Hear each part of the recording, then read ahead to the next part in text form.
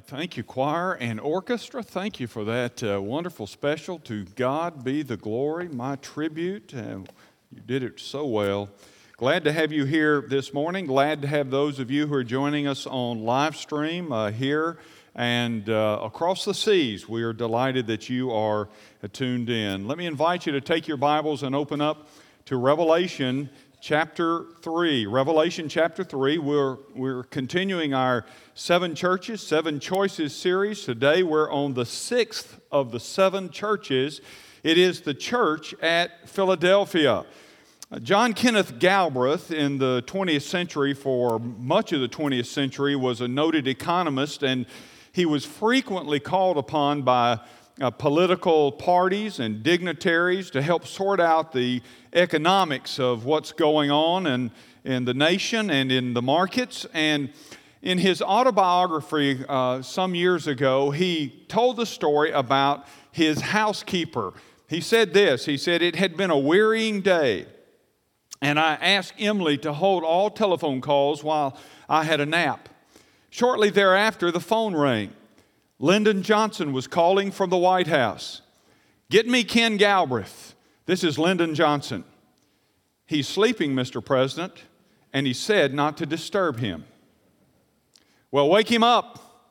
I want to talk with him.' 'No, Mr. President, I work for him, not you.' Galbraith says, when I called the president back, he could scarcely control his pleasure. He said, 'Tell that woman I want her here in the White House.'"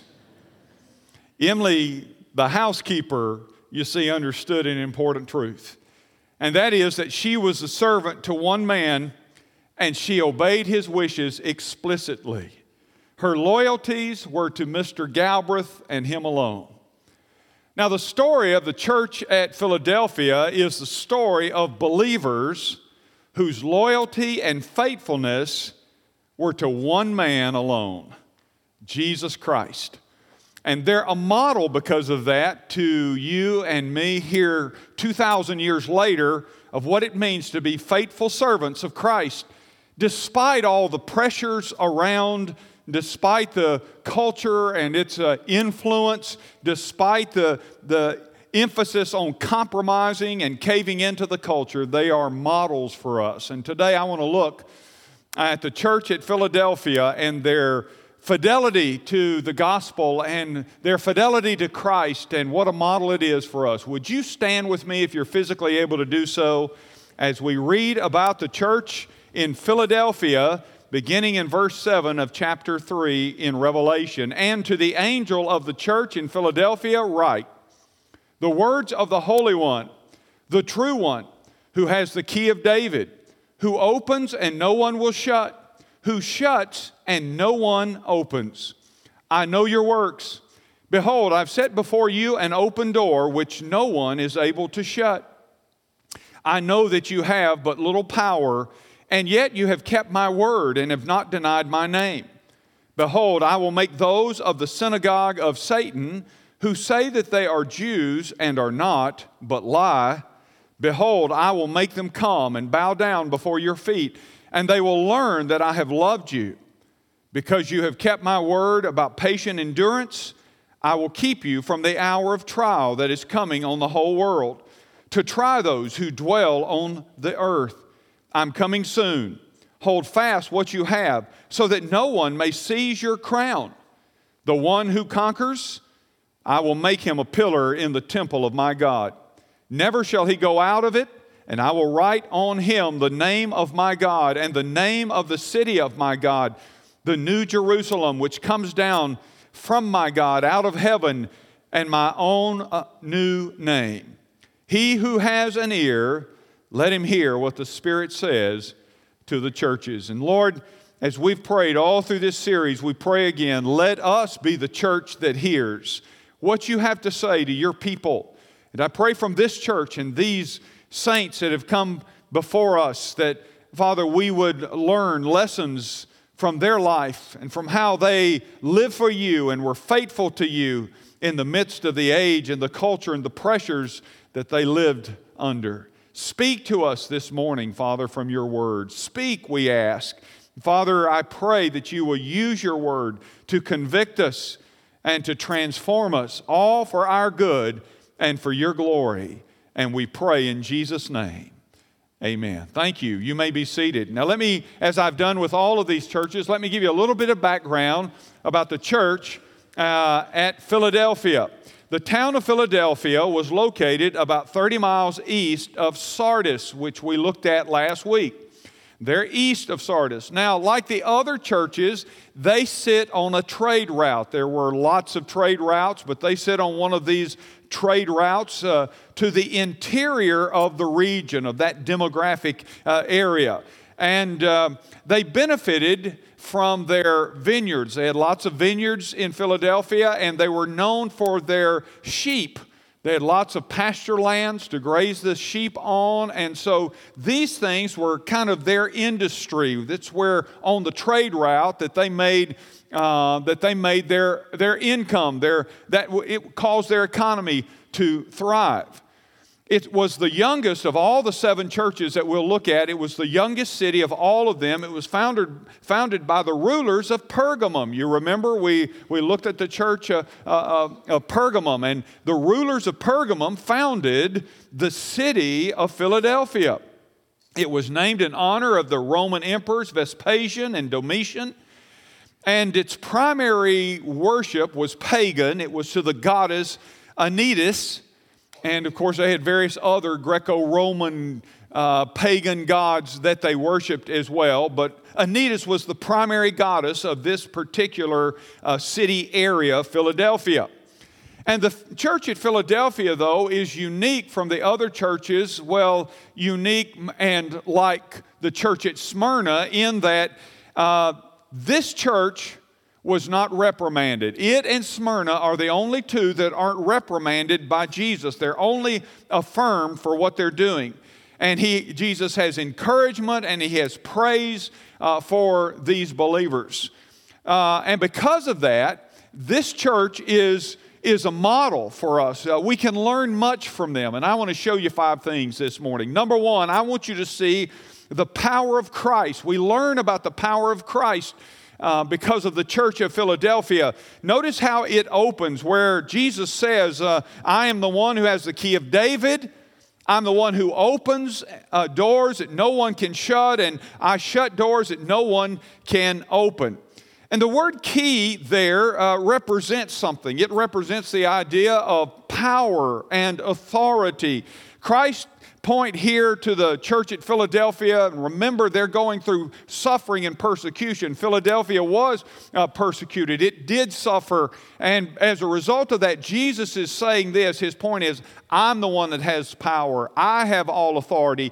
And then he says, I'm the one that opens doors and I'm the one that closes doors. I have the key of David. I'll talk about that in just a bit.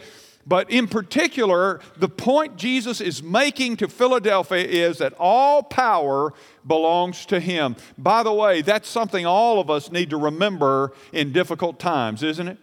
It's something all of us need to remember when we look at the culture and the age around us and we think, well, is there any hope? Yeah, there's hope. Jesus is our hope. Because Jesus has all authority and all power. Listen, God really is in control. Now, you may think He's not, but there's not a thing going on in your world. There's not a thing going on in your city. There's not a thing going on in your home. There's not a thing going on in your workplace. There's not a thing going on around this globe. There's not a thing going on in this nation that has taken Jesus by surprise. Has it ever occurred to you that nothing occurs to Him? He's never taken by surprise. Jesus never has to wring His hands and say, I didn't see that coming. Why? Because He's in complete control, and what's going on in your world is still under His allowance. But things will change. The day is coming when things are going to change. But God is in control. That's why He says, I open doors and I close doors. And when I open a door, nobody can shut the door. And when I close the door, nobody can open that door. Jesus is the key. He says he has the key of David. He has that by lineage. He is a descendant of David. He has that by the law, and he has it by the will of God. And not only is Jesus the keeper of the keys, but listen, class, he's more than the keeper of the keys. The Bible teaches us that he is the key. The Bible teaches us that Jesus is the key to the kingdom of God. Jesus says in John chapter 8, he says, I am the door. He is the key to the kingdom of God. You want to get in the kingdom of God? Listen, there is no other way, there's no other name under heaven by which a man can be saved than Jesus Christ, the Bible tells us. He is the key to heaven. And by the way, don't leave this place if you don't know him, because the door has been opened. He is the key. He is the way. He's not only the key to the kingdom, Jesus is the key into the presence of God. The Bible says when Jesus was crucified on the cross that the veil of the temple was torn in two from top to bottom. What did that represent? It represents now no barrier that you and I have access to Christ. We have access into the presence of God. He is the key into the presence of God. Jesus is the key to eternal life. He said, I give to them eternal life, and no one can snatch them out of my hands. Jesus is the key to truth and knowledge. Jesus said, I am the truth. He didn't say, I am a truth. The Bible sometimes, our culture sometimes says, well, that's your truth. I'm living out my truth. Have you heard that? The Bible says there's only truth, and Jesus is the truth. Everything is to be compared against that. He said, I am the way, I am the truth, and I am the life. And all of those are connected, by the way. Jesus is the key to truth and knowledge, you see. Jesus is the key to your life. In John 10:10, Jesus said, I have come, listen, that you might have life and have it more abundantly. He said, the thief has come to kill, steal, and destroy. The enemy of your soul wants to destroy you, to destroy your life, to destroy your effectiveness. But Jesus says, I am the key to your life. I've come that you might have life. He didn't come to rob us of life. He came to give us life. Jesus is the key to victory. Turn over in your Bible, if you'll fit. Turn over chapter 1. Verse 18. Well, really, the end of 17, he says, fear not, I am the first and the last. And then he says, and the living, I'm the living one. I died, and behold, I am alive forevermore. And look at this, class. I have the keys of death and Hades. Jesus is the key to victory.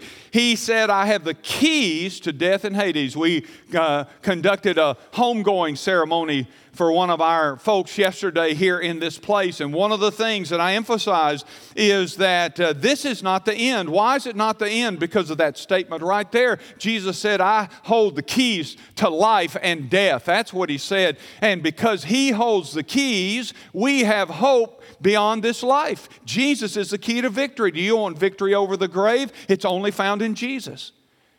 So the first idea that he's giving and he's giving to them and reaffirming to them, he starts off by saying, I have all authority and I have all power. I wonder today, do you need power for living? It's Jesus that has the power you need. It's Jesus that opens and shuts, and no one can prevent him. He's in control. That's the kind of power that he has. That's the kind of authority that he has. And guess why he's telling them? He's wanting them to know, as you'll see in the second thing I want you to note, he wants them to understand how much power he does. And you know what? That same power, the same authority that was available to these Christians 2,000 years ago is available to you today. He wants you to know that. But God doesn't open and shut doors whimsically. God doesn't just open doors to open doors. God doesn't just close doors to close doors. He doesn't do that carelessly. No, he opens and he shuts doors in our lives purposely. He does it on purpose.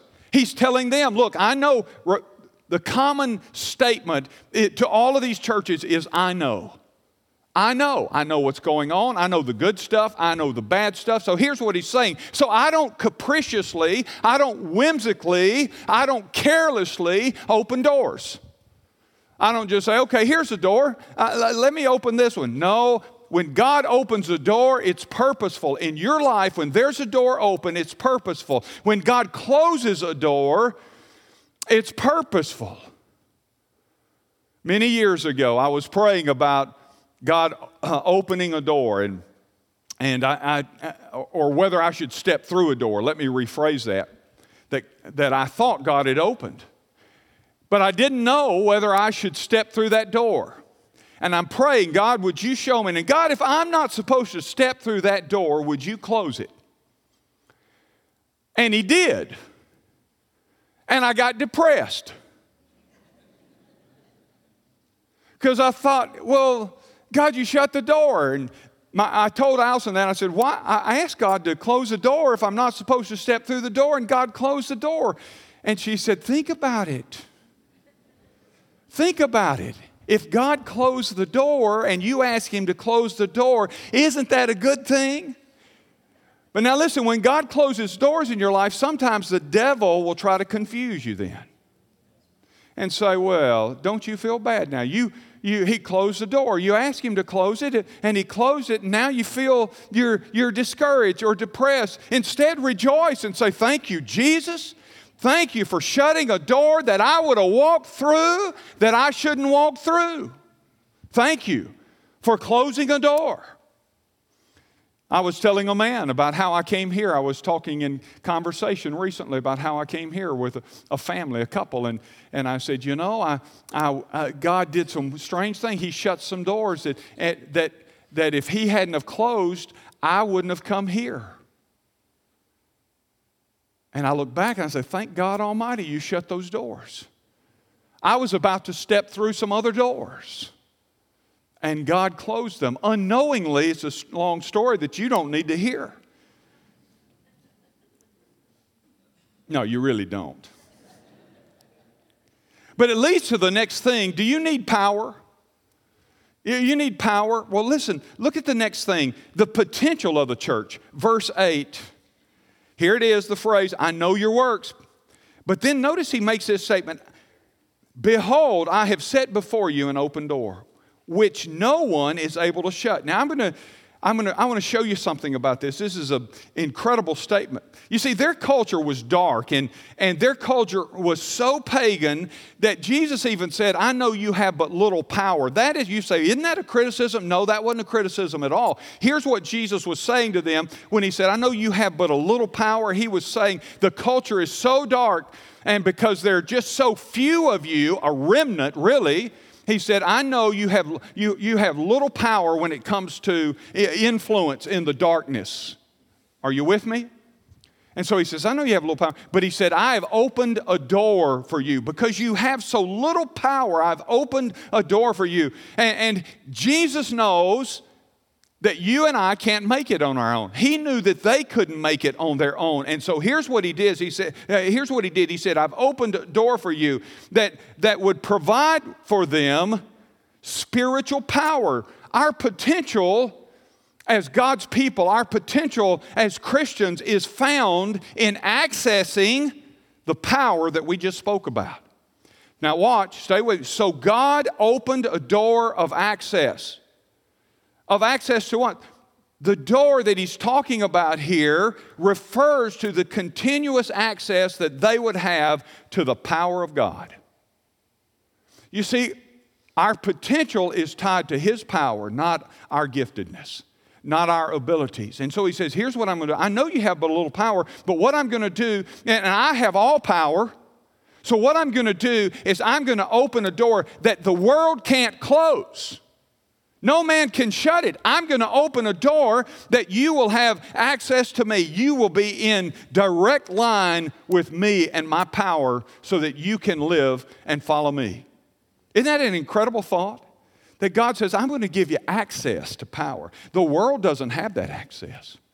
but I'm going to open a door where you will have access because I have created you with potential and purpose.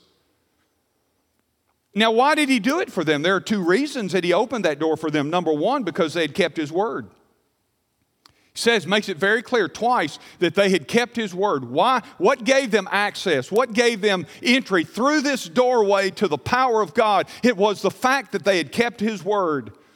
We sometimes want the power of God. We just don't want to practice the word of God. But he said, in the midst of difficulty, in the midst of a culture that was growing darker and pagan, and he says, I want to tell you something. I'm going to give you entrance into a door that they can't control. I control it. It is a source of power, and I'm going to give you access to that power because you've kept my word. God honors his word, and he honors his people that keep his word. He didn't say it's going to be tough. Did you notice it didn't say, and I'm going to make the powers of darkness back off. He just said, I'm going to give you a different kind of power. Greater is he that is in you than he that is in the world. He said, I'm going to give you access to that spirit power. They had kept his word. The second reason he gave them this kind of access was because they had not denied his name. They were not ashamed of his name. And by the way, at the end, and I'll close with this, it talks about his name being written upon them. But it says, he says, look, you've kept my word. You have not denied my name. In other words, they were not ashamed of Jesus. Can I ask you, are you ashamed of Jesus? Are you ashamed of him?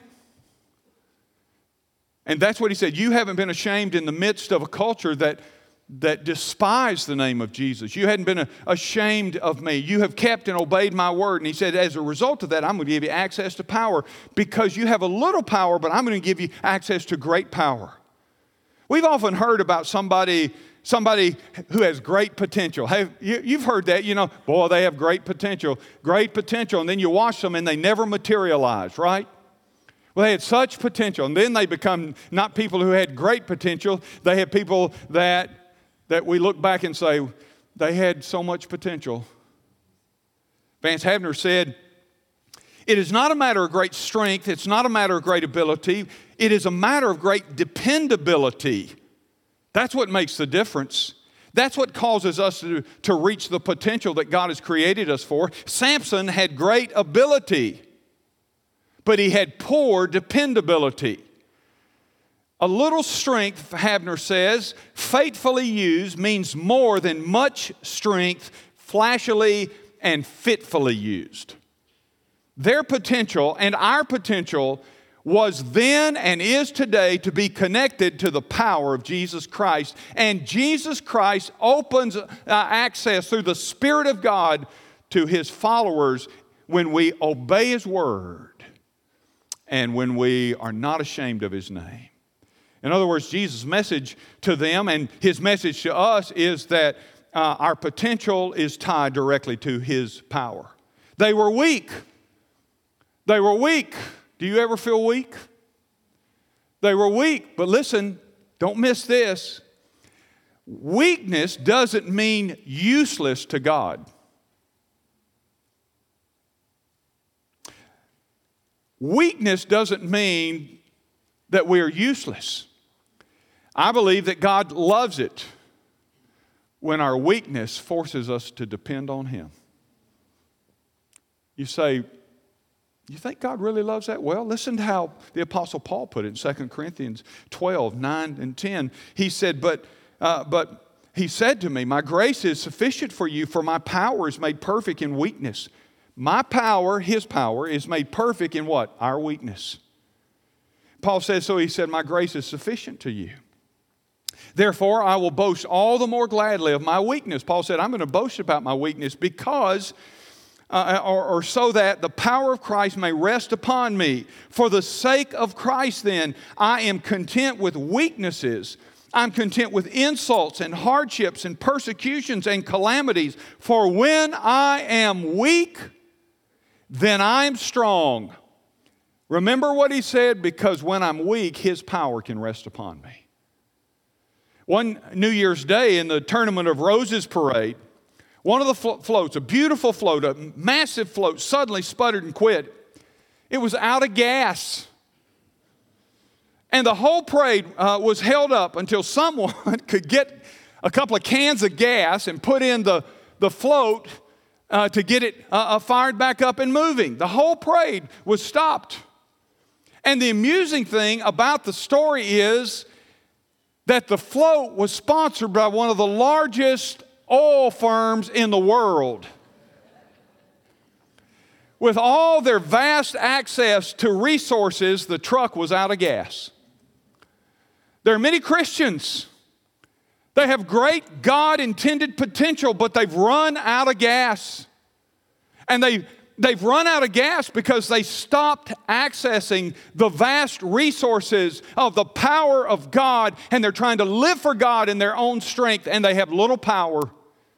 And they're trying to, with good intentions, to follow God, and they're weak and worn out, and they're trying to just go through the motions and the routine, and their tanks are empty, and they've sputtered and almost quit. Why? Because they're not tapping in to the vast resources of the power of God. I ask you this morning, how is your spiritual gas tank? The truth is, there is a door of access to the power of God. And Jesus said, it is imperative that I go to the Father, because if I don't go to the Father, I can't send to you the power.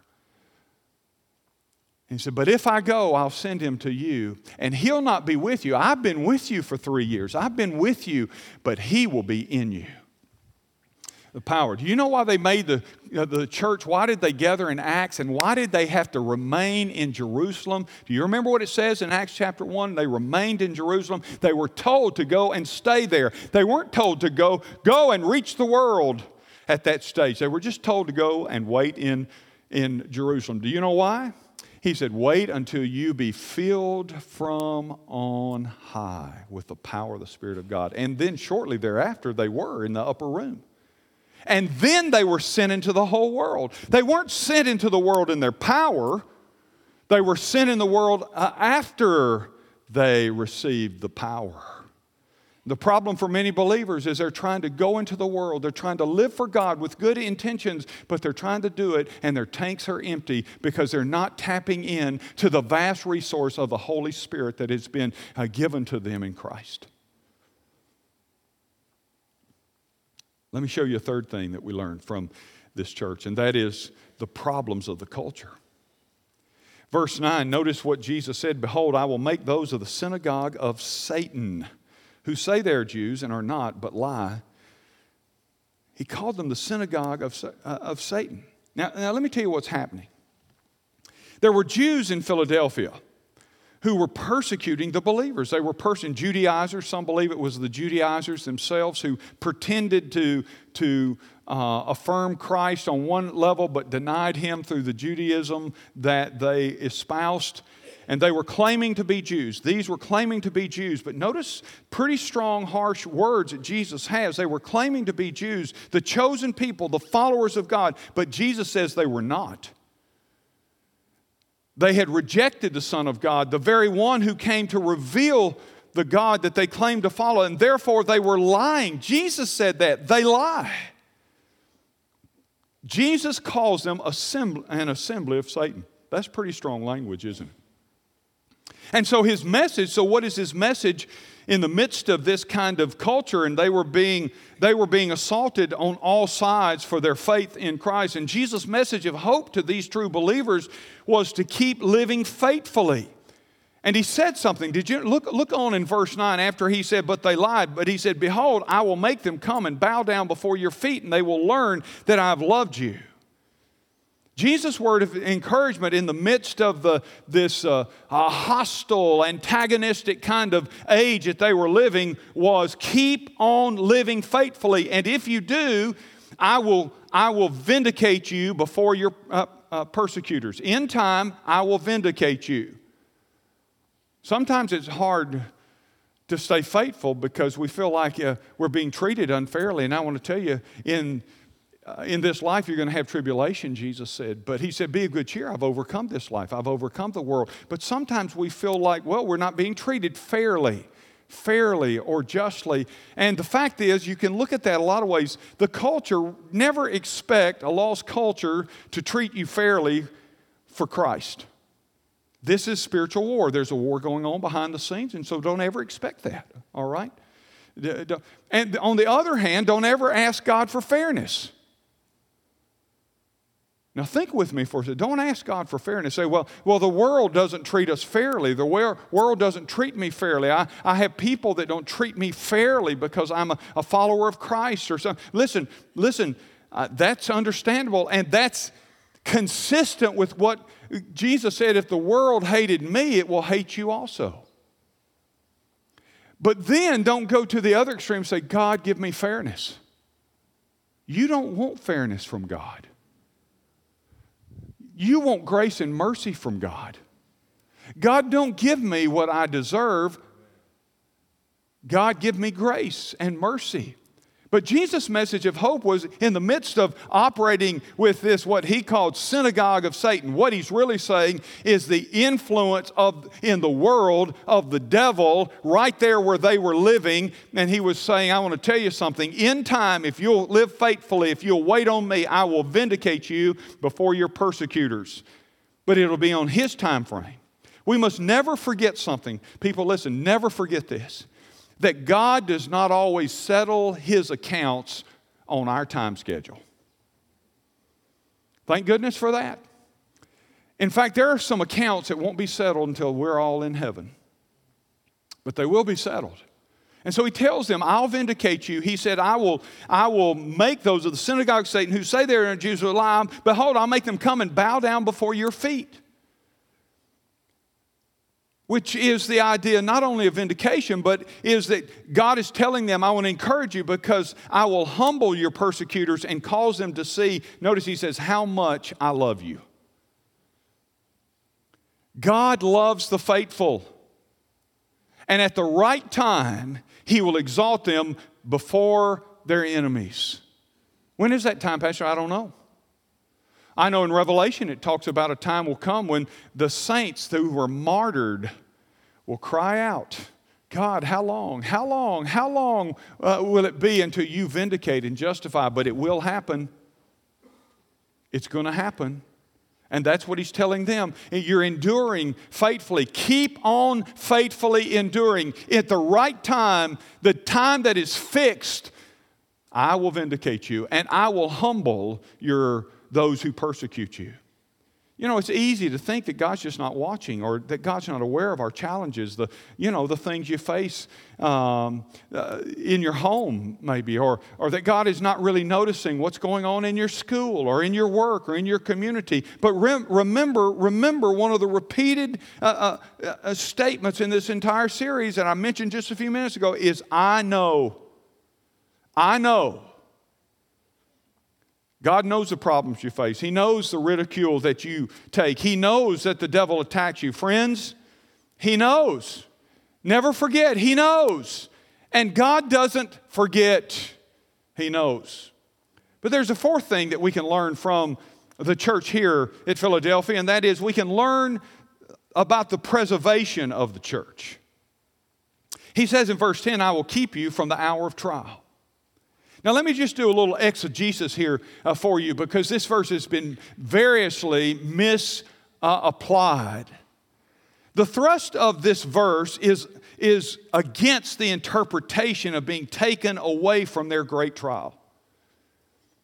It instead, in the Greek, denotes being preserved through whatever trial they were going to face. The Greek word here for keep, the Greek word for keep is terio. And it actually means to keep an eye on, to watch, to guard over. More specifically, it means literally to cause a state of existence to continue.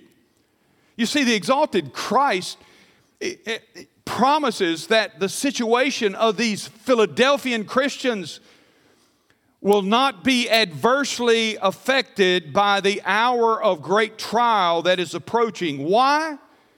Because Christ will watch over them and preserve them through. There's only one other place in the New Testament where that statement is used. It's in John 17:15.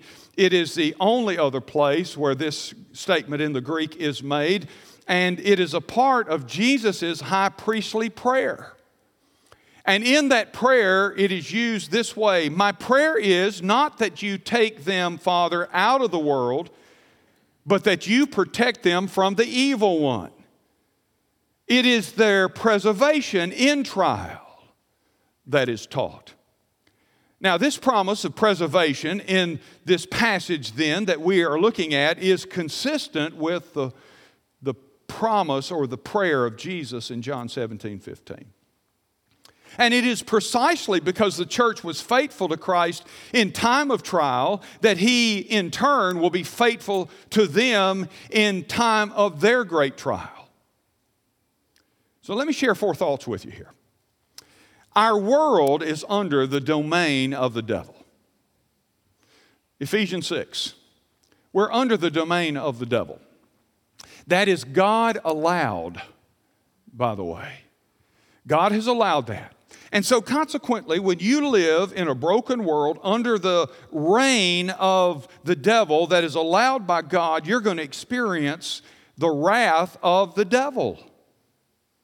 He'll pour his wrath out. And by the way, I think he loves to pour it out on believers to discourage us just out of spite to God. He hates God that much.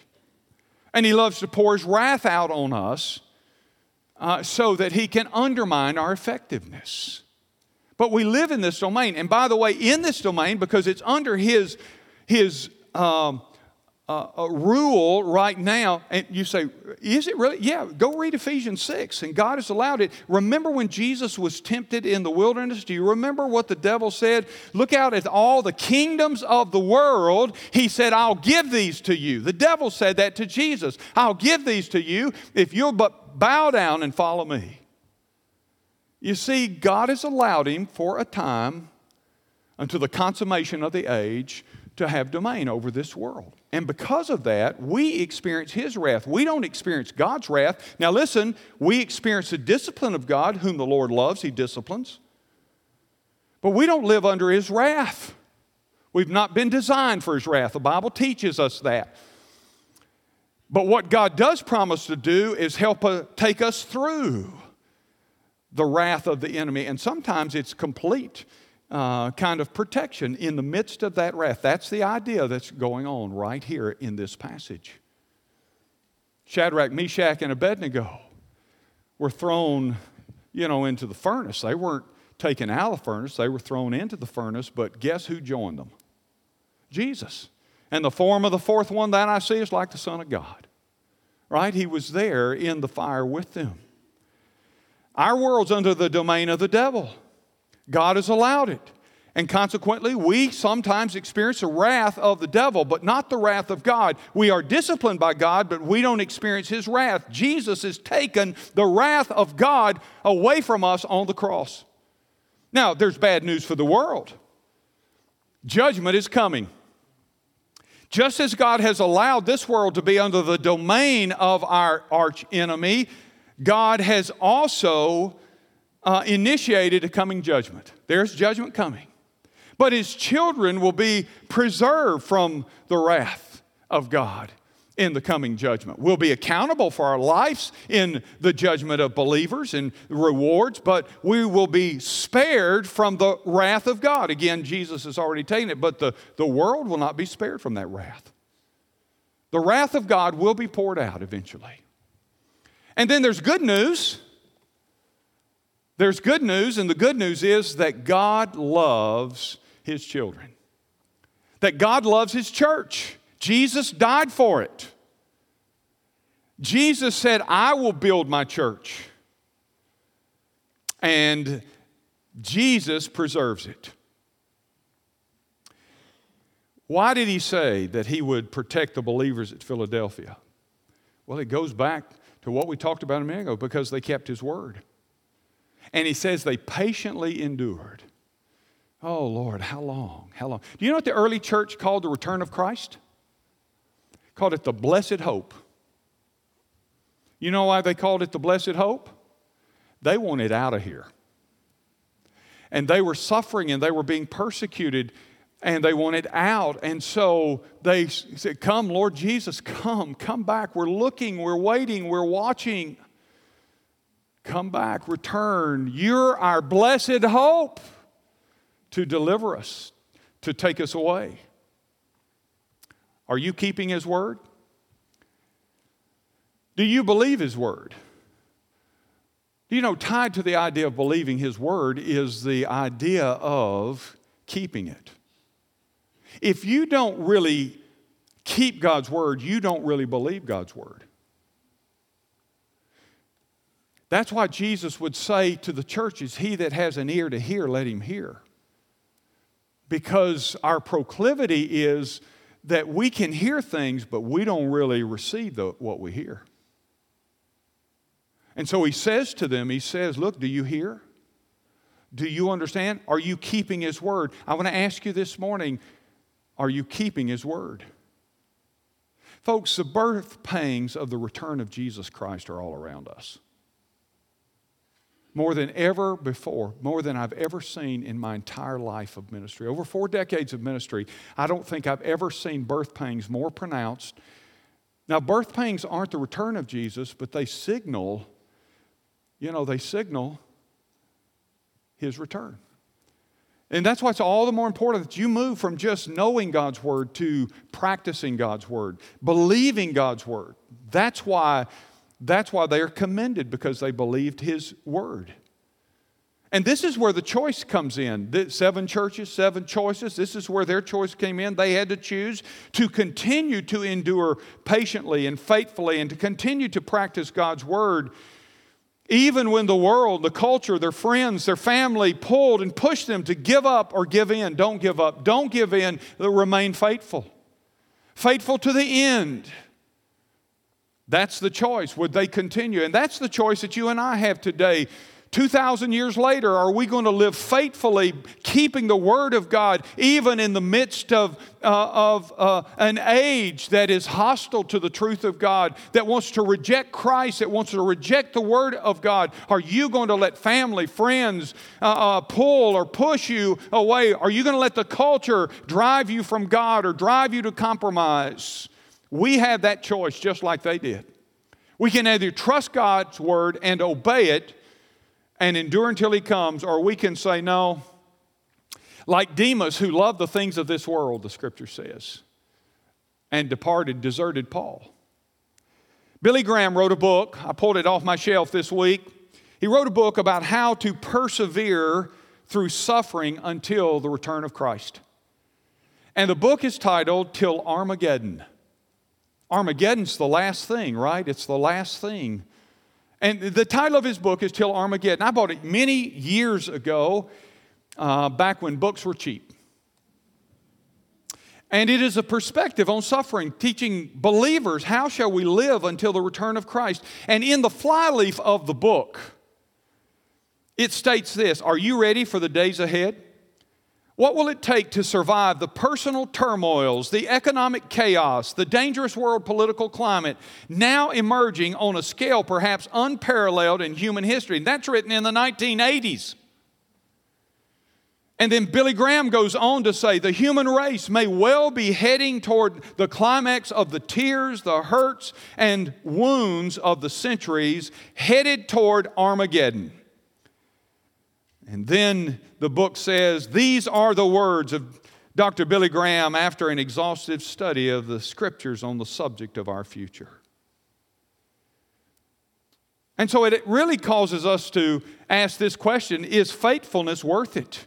Don't you think there were probably some people in the church of Philadelphia that were saying, is it really worth it? Is it really worth it? You ever feel like that? God, is it really worth it? It's worth it. It's worth it. And the reason we know is the last thing I want to share with you, and that is because of the promise to the conquerors.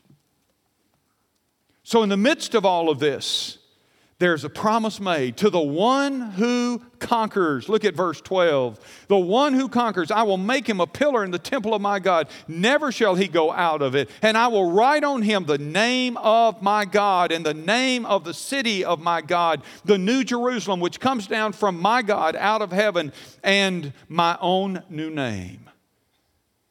That's what he said. Is it worth it? Yes, it's worth it.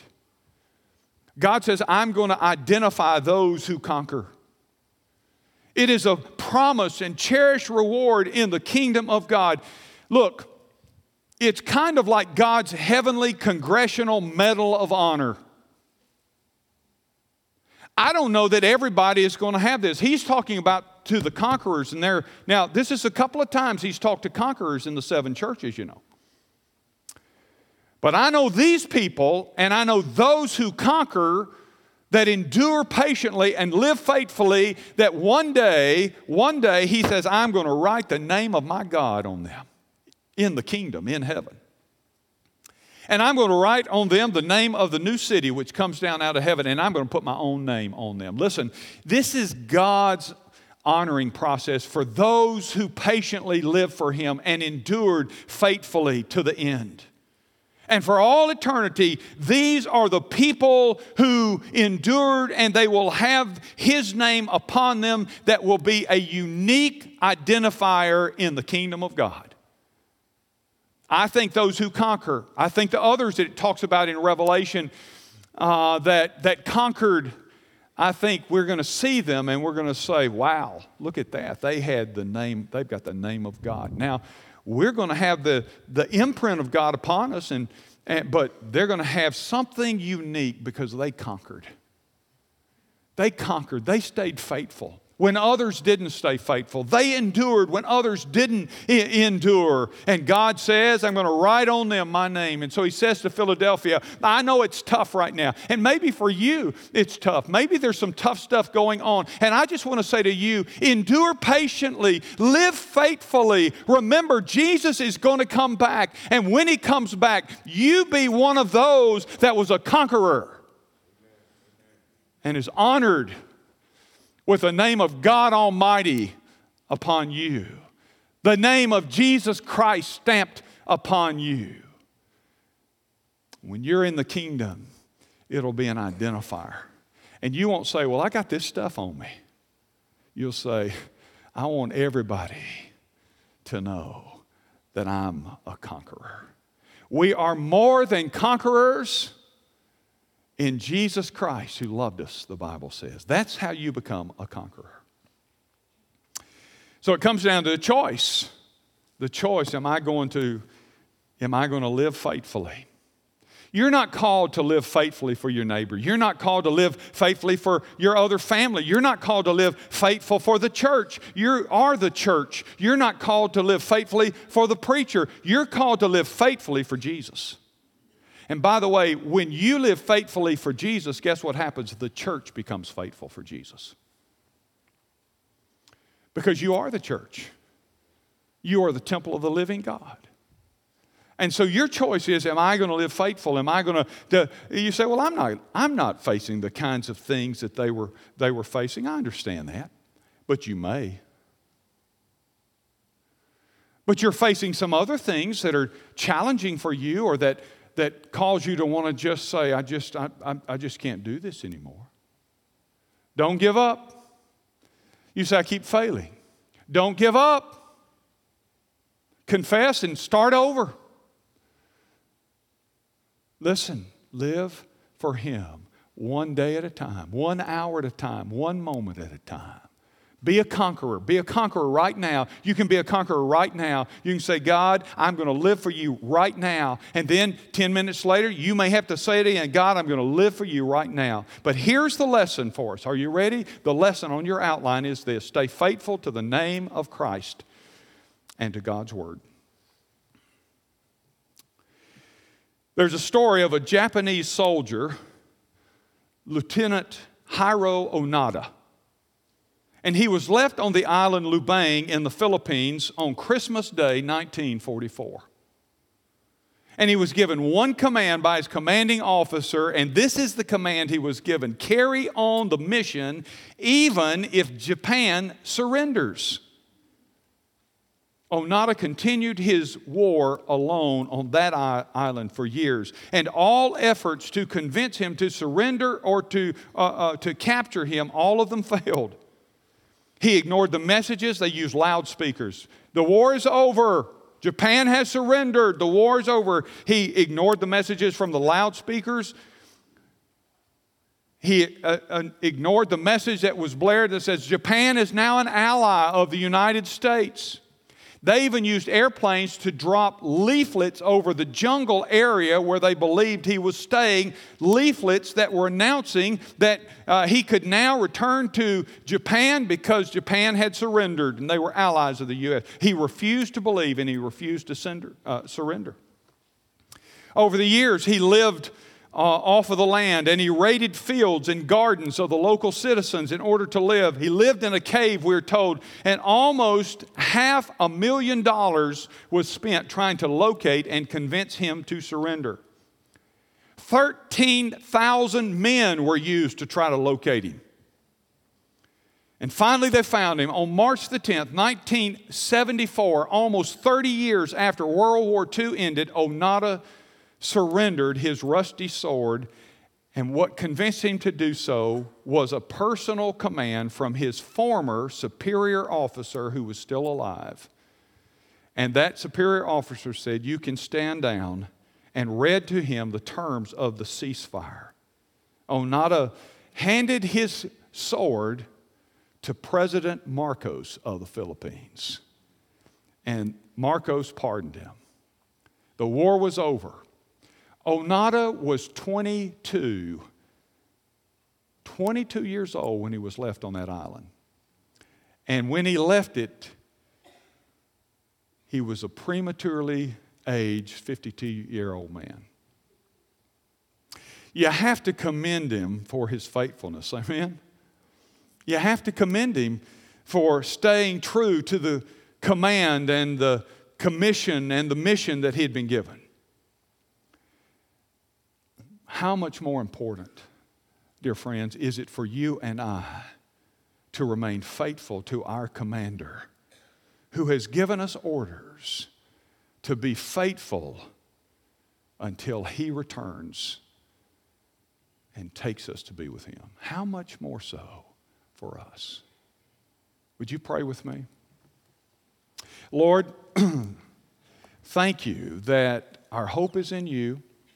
But Father, help us not to become so impatient that we throw in the towel or we quit or we just stop trying to access the power. Thank you for the power that is ours.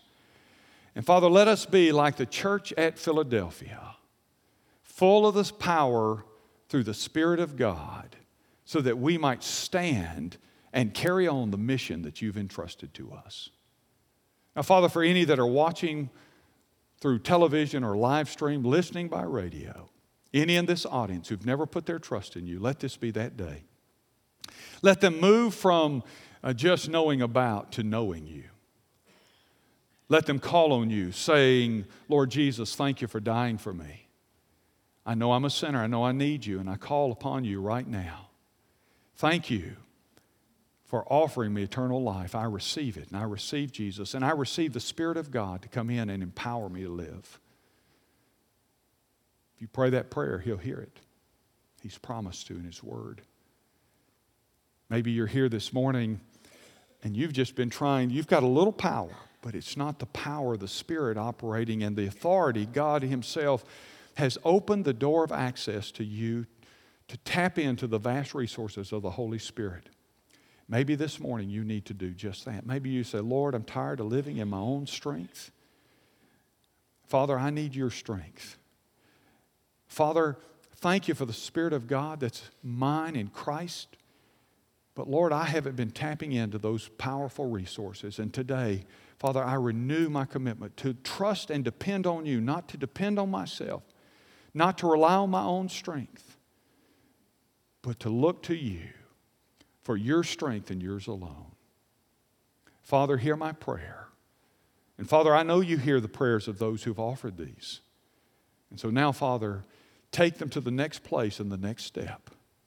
And we pray it in Jesus' name. Amen.